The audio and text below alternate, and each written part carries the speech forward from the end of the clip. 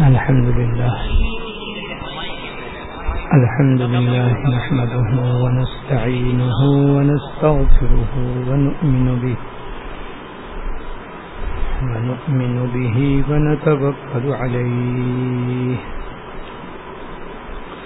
ونعوذ بالله من شرور أنفسنا ومن سيئات أعمالنا من يهده الله فلا مضل له ومن يضلله فلا هادي له وأشهد أن لا إله إلا الله وحده لا شريك له وأشهد أن سيدنا ونبينا ومولانا محمدا عبده ورسوله صلى الله تعالى عليه وعلى آله وأصحابه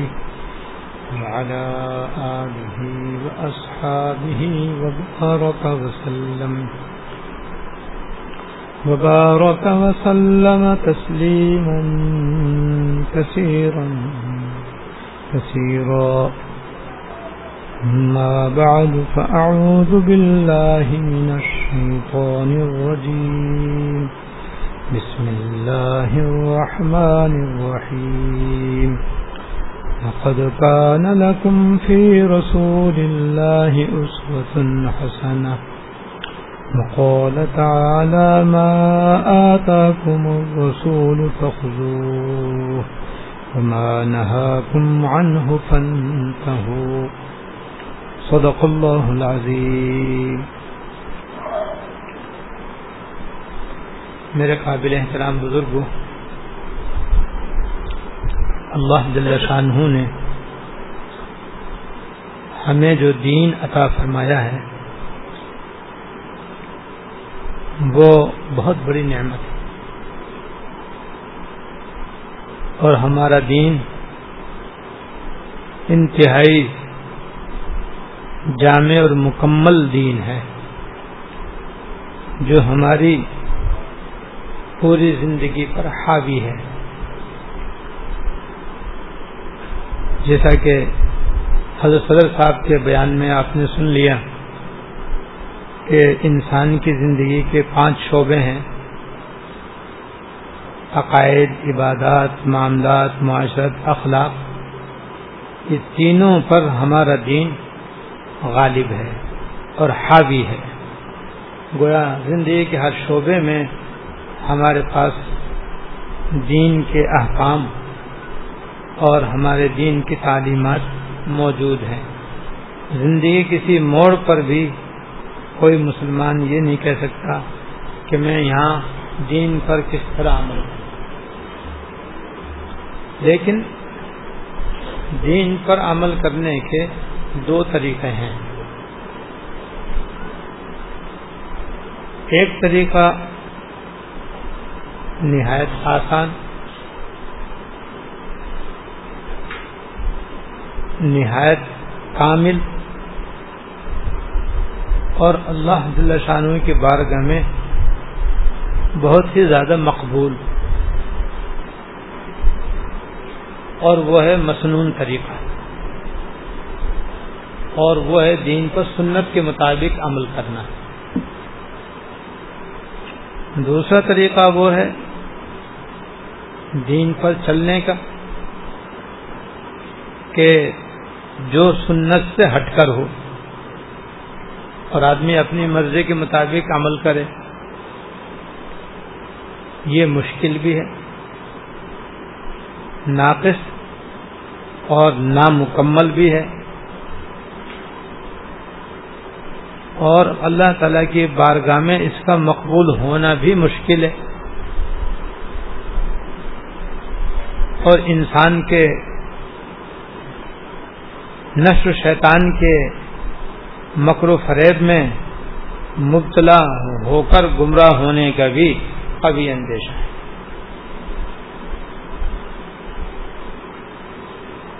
لہذا پہلا طریقہ اختیار کرنا چاہیے اور دوسرے طریقے سے بچنا چاہیے. قرآن و حدیث میں جہاں اللہ پاک نے اپنے دین کی اہمیت اور اس کی عظمت اور اس کی افادیت کو بیان فرمایا ہے، وہاں ساتھ ساتھ اور جگہ جگہ اس بات پر بھی بہت زور دیا ہے کہ مسلمانوں کو چاہیے کہ وہ دین کی جس بات پر بھی عمل کریں اس میں سرکار دو عالم صلی اللہ علیہ وسلم کے طریقے کو اپنائیں۔ دو آیتیں میں نے آپ کے سامنے پڑھی ہیں، اس میں بھی اللہ پاک نے یہ فرمایا کہ لقد کان لکم فی رسول اللہ اسوۃ حسنہ، تمہارے لیے سرکار دو عالم صلی اللہ علیہ وسلم کی زندگی میں بہترین نمونہ موجود ہے۔ بس جس طرح یہ نماز پڑھیں اس طرح تم نماز پڑھو، جس طرح یہ کھانا کھائیں اس طرح تم کھانا کھاؤ، جس طرح یہ خرید و فروخت کریں اس طرح تم خرید و فروخت کرو، اور جس طرح یہ نماز جنازہ پڑھائیں اس طرح تم نماز جنازہ پڑھو، اور جیسے ان کے اخلاق ہیں ویسے تم اپنے اخلاق اختیار کرو، جس طرح یہ اپنے گھر میں رہتے سہتے ہیں تم دوسری طرح اپنے گھر میں رہنا سینا اختیار کرو، جس طرح یہ سوتے ہیں، جس طرح یہ جاگتے ہیں، جس طرح یہ کھاتے ہیں، جس طرح یہ پیتے ہیں، جس طرح یہ پہنتے ہیں، جس طرح یہ کپڑے اتارتے ہیں، جس طرح یہ گھر سے نکلتے ہیں، جس طرح یہ مسجد میں جاتے ہیں، بس تم ان کے طریقے کو اختیار کرو۔ دوسری آیت میں بھی اللہ پاک نے یہ فرمایا ما آتاکم الرسول فخذوہ، جو کچھ رسول اللہ صلی اللہ علیہ وسلم تمہیں حکم دیں اس کو لو اور عمل کرو، جس طرح انہوں نے کہا ہے اور جس طرح انہوں نے کر کے بتایا ہے بس اسی طرح تم بھی اس کو لو اور عمل کرو۔ وما نہاکم عنہ فانتہوا، اور جس چیز سے وہ منع کریں اس سے پرہیز کرو، اور آپ نے اپنے طریقے سے ہٹ کر دوسرے طریقے اختیار کرنے سے منع فرمایا ہے۔ جب منع فرمایا تو اس سے بچنا ضروری ہے۔ ایک حدیث میں کہ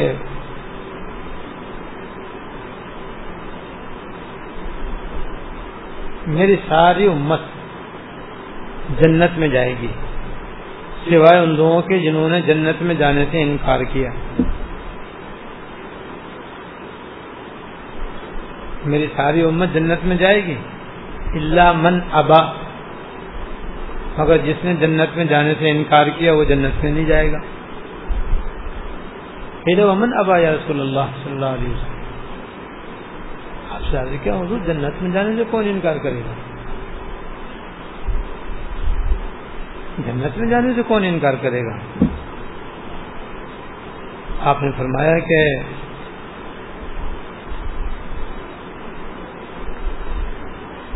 جس شخص نے میری سنت کو اپنایا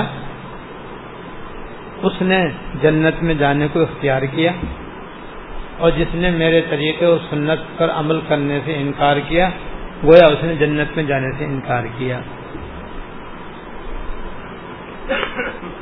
اس میں یہ بتا دیا ہے کہ جنت میں اگر کوئی جانا چاہتا ہے تو میرے ہی طریقے کو اختیار کر کے جا سکتا ہے، اور اگر کوئی اور طریقہ میرے طریقے سے ہٹ کر اختیار کرتا ہے تو پھر اس کا جنت میں جانا مشکل ہے،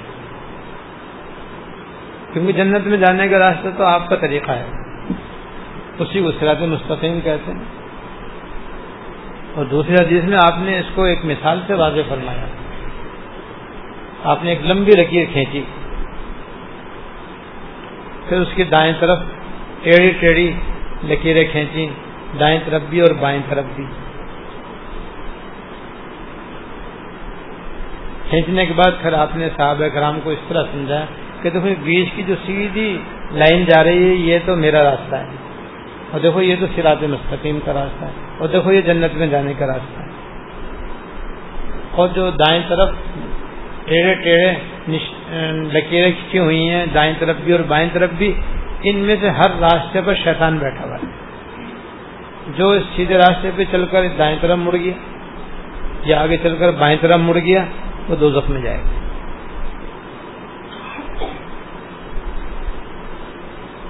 اور پھر فرمایا کہ سنت کا راستہ میرا راستہ سیدھا ہے، جو سیدھا راستہ ہے یہ سنت کا راستہ ہے، اور یہ دائیں بائیں کے جو ٹیڑھے ٹیڑھے راستے ہیں یہ بدعات کے اور رسومات کے اور سنت کے خلاف راستے ہیں۔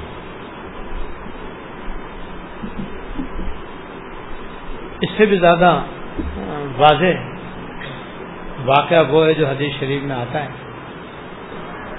کہ ایک مرتبہ صحابہ کرام کی ایک جماعت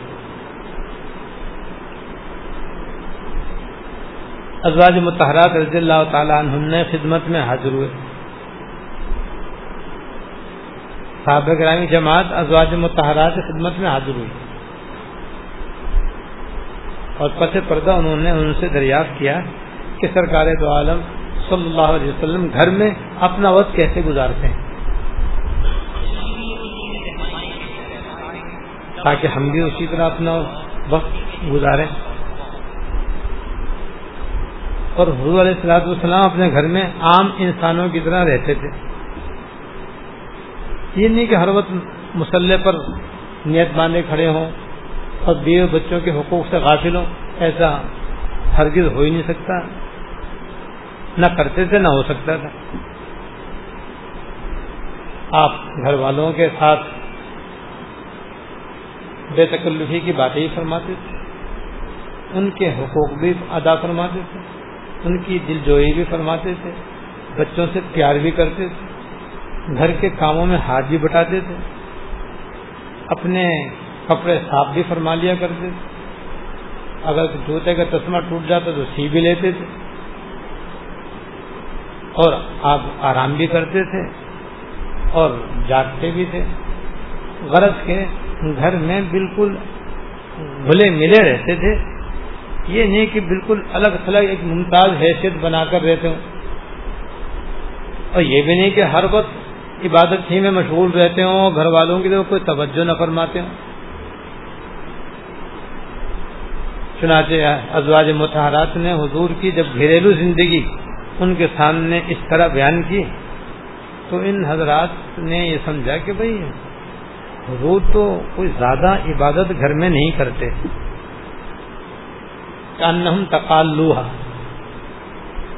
گویا انہوں نے حضور کی گھریلو زندگی میں حضور کی عبادت والے پہلو کو کم محسوس کیا۔ اور ان تینوں حضرات کے، یہ تین حضرات تھے، ان کے ذہن میں یہ تھا کہ شاید حضور گھر جا کر اور بھی زیادہ عبادت کرتے ہوں گے اور ہر وقت نماز پڑھتے رہتے ہوں گے یا تلاوت کرتے رہتے ہوں گے یا ذکر میں مشغول رہتے ہوں گے، گھر والوں کی طرف کوئی خاص توجہ نہ دیتے ہوں گے، کچھ اس قسم کا خیال ان کے ذہن میں تھا۔ اس بنا پر انہوں نے اس تصور میں جب گھر کی کیفیت معلوم کی تو ان کو آپ کی عبادت بہت کم محسوس ہوئی۔ اس کے بعد پھر انہوں نے کہا کہ بھئی حضور علیہ الصلوۃ والسلام کا تو بہت اونچا مقام ہے اور آپ کو اتنی زیادہ عبادت کی ضرورت بھی نہیں ہے کیونکہ آپ بخشے بخشائے ہیں، ہمیں حضور سے زیادہ عبادت کی ضرورت ہے۔ لہذا ان میں سے ایک نے تو یہ فیصلہ کیا کہ میں اب ہمیشہ دن میں روزہ رکھا کروں گا، کبھی بغیر روزے کے نہیں رہوں گا۔ دوسرے صاحب نے یہ فیصلہ کیا کہ میں ہمیشہ ساری عمر رات کو عبادت کیا کروں گا، سوؤں گا نہیں۔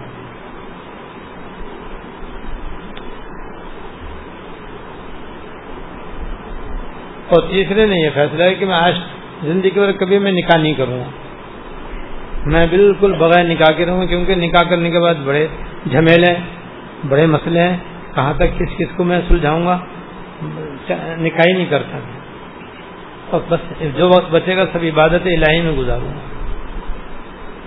یہ ابھی آپس میں یہ باتیں کر رہے تھے کہ اتنے میں سرکار دو عالم صلی اللہ علیہ وسلم تشریف لے، اور آتے ہی آپ نے فرمایا کہ بھئی تم تین آدمیوں نے یہ فیصلے کیے ہیں، اللہ پاک نے بذریعہ وہی آپ کو بتا دیا ہوگا۔ انہوں نے کہا ہاں حضور ہم نے یہ فیصلہ کیا۔ فرمایا دیکھو میں تم سے زیادہ اللہ تعالیٰ سے ڈرنے والا ہوں، میں تم سے زیادہ اللہ تعالیٰ سے خوف کھانے والا ہوں، لیکن دیکھو میرا طریقہ یہ ہے کہ میں روزے رکھتا بھی ہوں اور نہیں بھی رکھتا، میں رات کو سوتا بھی ہوں اور جاگتا بھی ہوں۔ اس میں اس پر اشارہ تھا کہ میں اپنے نفس کا حق بھی ادا کرتا ہوں، اپنے گھر والوں کا حق بھی ادا کرتا ہوں، اور اللہ تعالیٰ کی بھی حق ادا کرتا ہوں، اور میں عورتوں سے نکاح بھی کرتا ہوں۔ پھر فمن رغب عن سنتی فلیس منی، جو شخص میری سنت سے اعراض کرے گا اور میرے سنت سے ہٹ کر کوئی اور راستے اختیار کرے گا وہ میرے طریقے پر نہیں۔ حالانکہ انہوں نے عبادت ہی کرنے کا تو فیصلہ کیا تھا، لیکن وہ بکثرت عبادت جو سنت سے ہٹ کر ہو وہ بھی مقبول نہیں ہے۔ لہذا بھئی یہ دین کی جو عظیم شان دولت اللہ پاک نے ہمیں دی ہے، جس کا ہم ساری زندگی سجدے میں سر رکھیں تو شکر نہیں ادا ہو سکتا۔ بس اب اس دین کے اوپر عمل کرنے میں جو ہمارے اندر سب سے بڑی کمی اور کوتاہی پائی جاتی ہے وہ یہ ہے کہ ہم سنت کے مطابق عمل کرنے والے بہت کم ہیں، اور سنت پر عمل کرنے کی جہاں یہ سب باتیں ہیں جو ابھی میں نے عرض کی ہیں وہاں اس کا اجر بھی بہت ہے۔ وہ اجر یہ ہے کہ جس آدمی نے حضور کی ایک سنت بھی زندہ کر دی جو کہ مٹ گئی ہو، یا ایسی سنت پر عمل کیا کہ لوگ اس پر عمل نہیں کر رہے، تو 100 شہیدوں کے برابر ثواب ملتا ہے۔ 100 شہید کا بہت بڑا مقام ہے، بہت بڑا درجہ ہے۔ ایک ہی شہید کا مقام بہت اونچا ہے، اس سے بڑے فضائل ہیں۔ تو ایک سنت بھی اگر زندہ کرے گا تو اس کو 100 شہیدوں کے برابر اللہ تعالیٰ ثواب عطا فرمائیں گے، اور سب سے بڑھ کر یہ کہ وہ اس کا عمل جو ہوگا وہ اللہ تعالیٰ کے مقبول ہوگا۔ چنانچہ ایک حدیث میں آپ نے فرمایا کہ غالب انس رضی اللہ تعالیٰ عنہ سے مروی ہے اور انہیں سے خطاب فرمایا، یا کوئی اور صحابی جن سے آپ نے خطاب فرمایا کہ اگر تم سے ہو سکے کہ تم صبح اور شام اس حالت میں گزارو، اگر تم سے ہو سکے کہ صبح اور شام اس حالت میں گزارو کہ تمہارے دل میں کسی مسلمان سے کینہ نہ ہو، کسی مومن سے تمہارے دل میں بغض نہ ہو، نفرت نہ ہو، کینہ نہ ہو،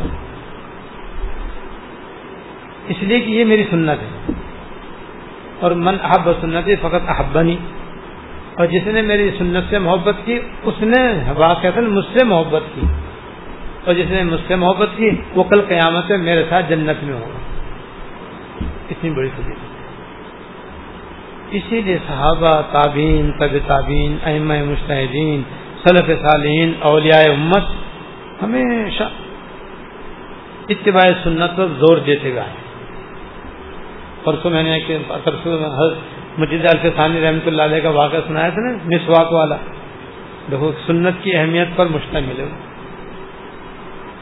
تو یاد رکھو ہمارے لیے بھی یہی راستہ متعین ہے۔ بس ہمیں چاہیے کہ ہم آج یہ تہیہ کر کے اٹھیں کہ انشاءاللہ اپنا کھانا پینا سونا جاگنا سنت کے مطابق کریں گے اور سنت کے مطابق اختیار کریں گے،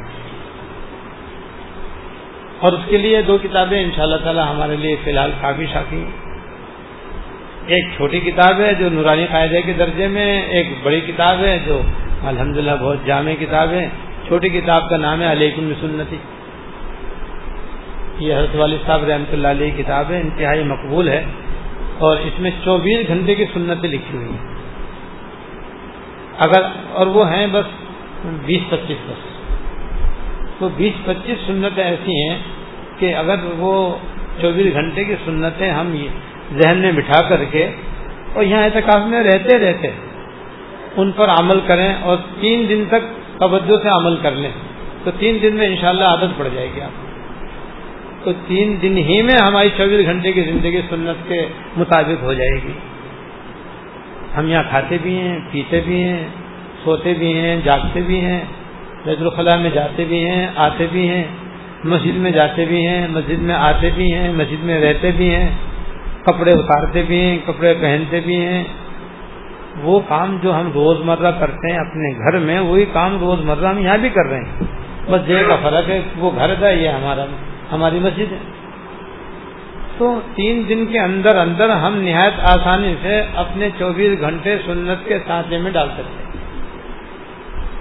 اور ہم اسی غرض سے یہاں پر آئے ہیں. تو بھائی آج اس بات کا تہیہ کریں کہ انشاءاللہ یہ کتاب ہم حاصل کریں گے. یہاں کتب خانوں میں بآسانی ملتی ہے اور پچھلے کئی سال تک برابر آپ کی خدمت میں وہ تقسیم بھی ہوئی ہے.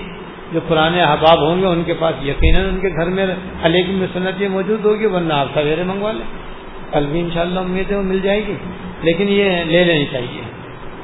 اس لیے کہ سنت کے مطابق جو عمل ہوگا وہ اگرچہ تھوڑا ہوگا لیکن بہت زیادہ مقبول ہوگا, اور بندہ اس کی وجہ سے عند اللہ محبوب ہوگا. سنت کے خلاف عمل کرنے کا ایک واقعہ مجھے یاد آیا, وہ سناتا ہوں, پھر دوسری کتاب کا تعارف کراؤں گا انشاءاللہ. ایک بزرگ تھے جو بہت ہی زیادہ اہتمام سے خشوع و خضوع کے ساتھ سنت کے مطابق نماز پڑھنے کا اہتمام کرتے تھے. ایک مرتبہ انہوں نے بڑے ہی توجہ اور دھیان سے خشوع و خضوع کے ساتھ نماز ادا کی. نماز ادا کرنے کے بعد ان کا دل باغ باغ ہوا اور دل خوش ہوا کہ آج میں جو نماز پڑھی ہے بہت ہی توجہ و دھیان سے پڑھی ہے اور یہ انشاءاللہ بہت ہی اچھے طریقے سے ادا ہوئی ہے. تو انہوں نے اللہ تعالی سے دعا کی کہ اللہ یہ جو میں نے آج 2 رکعت نماز ادا کی ہے آپ اس کو خواب میں مجھے دکھا دیجئے تاکہ میں دیکھوں کہ میری یہ نماز کیسی ہے. ان کی دعا قبول ہو گئی. جب رات کو وہ سوئے تو خواب میں انہوں نے ایک بہت ہی خوبصورت اور حسین و جمیل عورت کو دیکھا جس کے حسن و جمال میں کوئی کمی نہیں تھی. اعضاء و جوارح نہایت مناسب تھے, کپڑے نہایت موزوں تھے, رنگ روپ نہایت پیارا تھا, کسی قسم میں کمی نہیں تھی. ہاں آنکھوں سے اندھی تھی, وہ آنکھوں سے وہ اندھی تھی بالکل. اب یہ انہوں نے خواب دیکھا. خواب دیکھنے کے بعد جب سویرے آنکھ کھولی تو ان کے سمجھ میں کچھ نہیں آیا بیچاروں کو, کوئی تعبیر ان کے سمجھ میں نہیں آئی. تو یہ اپنے شیخ کی خدمت میں حاضر ہوئے اور عرض کیا کہ حضرت آج میں نے ایسا خواب دیکھا ہے, اس کی تعبیر میرے سمجھ میں نہیں آ رہی, اور اپنا قصہ بھی حضرت کو سنایا کہ حضرت اس طریقے سے میں نے نماز پڑھی تھی اور نماز پڑھ کر میں نے دعا کی کہ یا اللہ مجھے میری نماز دکھا دیجیے. تو حضرت نماز تو مجھے نظر آئی نہیں, ایک عورت نظر آئی اور وہ بڑی اچھی اور بڑی خوبصورت تھی لیکن آنکھوں سے اندھی تھی. معلوم نہیں کیوں اندھی تھی. تو حضرت نے فرمایا بھائی تم نے آنکھیں بند کر کے نماز پڑھی تھی یا کھول کر؟ حضرت آنکھیں بند کر کے نماز پڑھی تھی. فرمایا آنکھیں بند کر کے نماز پڑھنا خلاف سنت ہے اور یہ عورت تمہاری نماز کی مثالی صورت ہے, اور چونکہ تم نے نماز آنکھ میچ کر پڑھی تھی, آنکھیں بند کر کے پڑھی تھی, اس لیے وہ آنکھوں سے اندھی ہے. یہ ایک سنت رہ گئی, اس لیے تمہاری نماز اندھی ہو گئی. باقی سنتیں ادا کی تھی, لہٰذا وہ ہر لحاظ سے مکمل تھی. وہ کہتے حضرت میں نے تو اس لیے آنکھ بند کی تھی کہ آنکھ بند کرنے میں خیالات نہیں آتے اور پوری توجہ رہتی ہے نماز کی طرف. تو میں کچھ بھی ہو لیکن ہے خلاف سنت. وہ نماز لاکھ درجے بہتر ہے کہ جس میں آنکھیں کھلی ہوئی ہوں اور ہزاروں غیر اختیاری خیالات و وساوس نماز میں آئیں, لیکن چونکہ وہ سنت کے مطابق ہے وہ اس سے بہتر ہے کہ تم آنکھ بند کر کے نماز پڑھو تاکہ خیالات اور وساوس نہ آنے پائیں. تو دیکھیے صرف نماز میں ایک سنت چھوڑی تو وہ عمل ناقص ہو گیا. اس کی روشنی میں اگر ہم اپنی نمازوں کا جائزہ لیں, اپنے وضو کا جائزہ لیں گے, اپنے غسل کا جائزہ لیں گے, اپنے استنجا کا جائزہ لیں گے, کپڑے پہننے اتارنے کا طریقے پہ غور کریں گے, پانی پینے, کھانا کھانے اور دسترخوان کے جو آداب اور سنتیں ہیں ان کے اوپر غور کریں گے, تو معلوم ہوتا ہمارا سارا یہ عمل لنگڑا لولا ہے, اندھا کاڑا ہے اور لنگڑا لولا ہے, بالکل ناقص و ناتمام ہے. تو پھر ایسا ناقص و ناتمام کیسے اللہ تعالیٰ کی بارگاہ میں قبول ہوگا؟ لہذا اگر ہم چاہتے ہیں کہ ہماری عبادت بھی مقبول ہو اور ہماری پوری زندگی اور یہ ہمارا دین جو بہت بڑی نعمت ہے جس پر ہم ساری زندگی عمل کرنے کے پابند ہیں, وہ سنت کے مطابق عمل ہو, تاکہ جو عمل بھی ہو وہ سنت کے سانچے میں ڈھلا ہوا ہو اور اس کے اوپر مقبولیت کی مہر لگتے چلی جائے, اور وہی اللہ تعالیٰ قرب کا باعث ہے. اس مثال کو یاد رکھنا چاہیے. تو دوسری کتاب ہے جس کے اندر ہم مزید اپنی زندگی کے مختلف شعبوں میں راہ سنت اپنا سکتے ہیں، اس کا نام ہے اسوہ رسول اکرم صلی اللہ علیہ وسلم. وہ حضرت ہمارے مرشد حضرت ڈاکٹر محمد عبدالحی عارفی قدس اللہ سرہ کی لکھی ہوئی ہے، اور وہ دراصل اسی علیکم بسنتی کی شرح ہے. اسی کو بنیاد بنا کر کے حضرت نے اس کتاب کو مرتب فرمایا، اور اس کتاب میں پیدائش سے موت تک کی سنتیں ذکر کی ہیں. علیکم بسنتی میں تو صبح سے لے کر شام تک، شام سے لے کر صبح تک کی سنتیں، اور بھی کچھ سنتیں ہیں اس کے اندر. لیکن اسوہ رسول اکرم میں تو پیدائش سے موت تک کی سنتیں، زندگی کے ہر شعبے سے متعلق حضور کی تعلیمات ذکر فرمائی ہیں. اس کا مطالعہ ہونا چاہیے. اس کے بعد سیرت المصطفیٰ کا مطالعہ ہونا چاہیے. یہ 3 کتابیں انشاءاللہ تعالی ہمارے لیے کافی شافی ہیں. تو بھائی یہ اتباع سنت جو ہے وہ بڑی اہم چیز ہے. ہمارے اندر جو سب سے بڑی کمی ہے بس وہ یہی ہے کہ ہم نمازی پڑھتے ہیں، الحمدللہ روزے بھی رکھ رہے ہیں، تراویح پڑھ رہے ہیں، اور سارے اچھے اچھے کام کر ہی رہے ہیں، اللہ تعالیٰ کا فضل ہے. بس اس میں جو ایک بہت بڑی کمی ہے وہ یہی ہے کہ سنت کے مطابق نہیں ہے الا ماشاءاللہ. بس آج سے یہ کوشش کریں کہ بھئی ہمارے ہر عمل سنت کے مطابق ہونا چاہیے، اور یہ کوئی مشکل نہیں، انتہائی آسان ہے. بس اس کتاب کو لے لیں علیکم بسنتی کو اور اپنے مطالعے میں رکھیں. جب سونے لگیں تو اس کی سنتیں پڑھ کر کے اس کے مطابق سو جائیں. جب اٹھیں تو سب سے پہلے کتاب کھولیں کہ اٹھنے کی سنتیں کون کون سی ہیں وہ ادا کر لیں. تو اس کے بعد آپ کو استنجا کے لیے جانا ہے تو اسی وقت پڑھ لیں استنجا کس طرح کرنا ہے، کس طرح جانا ہے، مسجد سے کس طرح نکلنا ہے، اور استنجا کر کے کہنا ہے کس طرح سے کرنا ہے، پھر مسجد میں کس طرح آنا ہے. جب وضو کریں تو وضو کی سنتیں پڑھ کے چلے جائیں. غسل کرنے لگیں تو غسل کی سنتیں پڑھ لیں. بس یہ 3 دن یہ کتاب کا مطالعہ کر لیں، بس خود بخود آپ کے ذہن میں سنت کا نقشہ آ جائے گا اور ذہن نشین ہو جائے گا. اس طرح سے سنت کی عادت بن جائے گی. تو یاد رکھو اللہ تعالی تک پہنچنے کا اور اللہ تعالی کی قرب و رضا کا سب سے آسان طریقہ، سب سے محفوظ طریقہ اور سب سے جلدی پہنچنے کا راستہ سنت کا راستہ ہے. حضرت ڈاکٹر محمد عبدالحی عارفی رحمۃ اللہ علیہ کا یہ شعر ہے جو اس موضوع پر حضرت بیان کرنے میں اکثر سنایا کرتے ہیں کہ تیرے محبوب کی یارب شباہت لے کر آیا ہوں، تیرے محبوب کی یارب شباہت لے کر آیا ہوں، حقیقت اس کو تو کر دے میں صورت لے کر آیا. بس بھائی اپنی ہم صورت جو ہے پوری نقل تو نہیں اتار سکتے، لیکن کچھ نہ کچھ شباہت بھی آ جائے گی. تو اللہ تعالیٰ ایسے کریم الکرامہ اور رحیم الرحمہ ہے کہ وہ ہلکی سی جھلک پر بھی ٹک لگا دیں گے چلو وہی پاس ہے. اللہ تعالیٰ ہم سب کو توفیق عطا فرمائے. اللہم لک الحمد لا نحصی ثناء علیک انت کما اثنیت علی نفسک. اللهم لك الحمد لا نحصي ثناء عليك أنت كما أثنيت على نفسك. اللهم صل على سيدنا ومولانا محمد وعلى آل سيدنا ومولانا محمد وبارك وسلم. ربنا ظلمنا أنفسنا وإن لم تغفر لنا وترحمنا لنكونن من الخاسرين.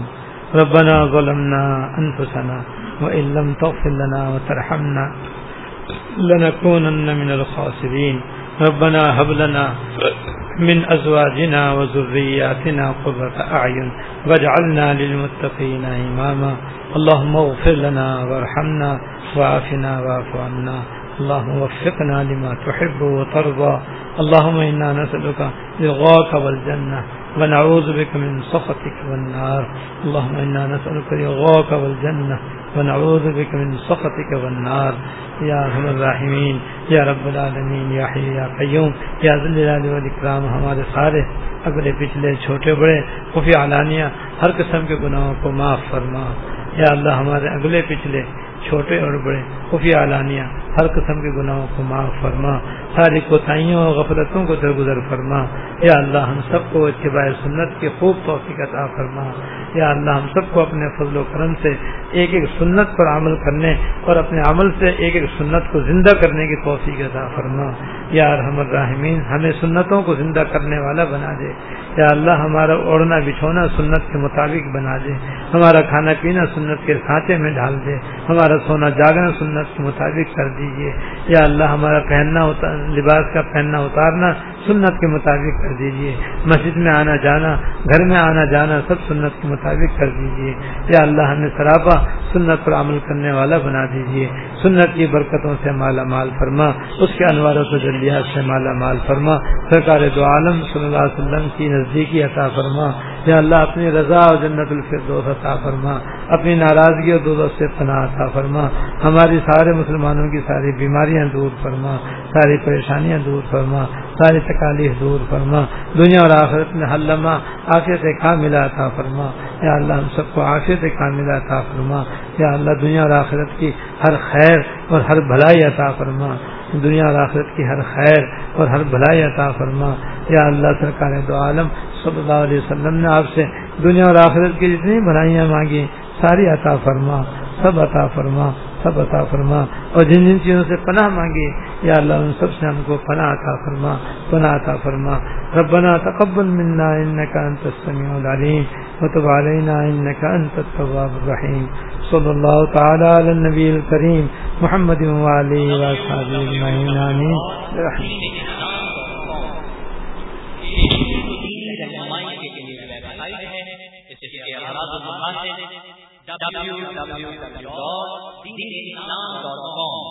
اسلامی تعلیمات کو دنیا بھر کے مسلمانوں تک پہنچانا ہے اور اس کے ساتھ عصر حاضر کے جدید مسائل جن کا تعلق زندگی کے کسی بھی شعبے سے اور اس کے بارے میں قرآن و سنت کی روشنی میں صحیح رہنمائی کرنا ہے.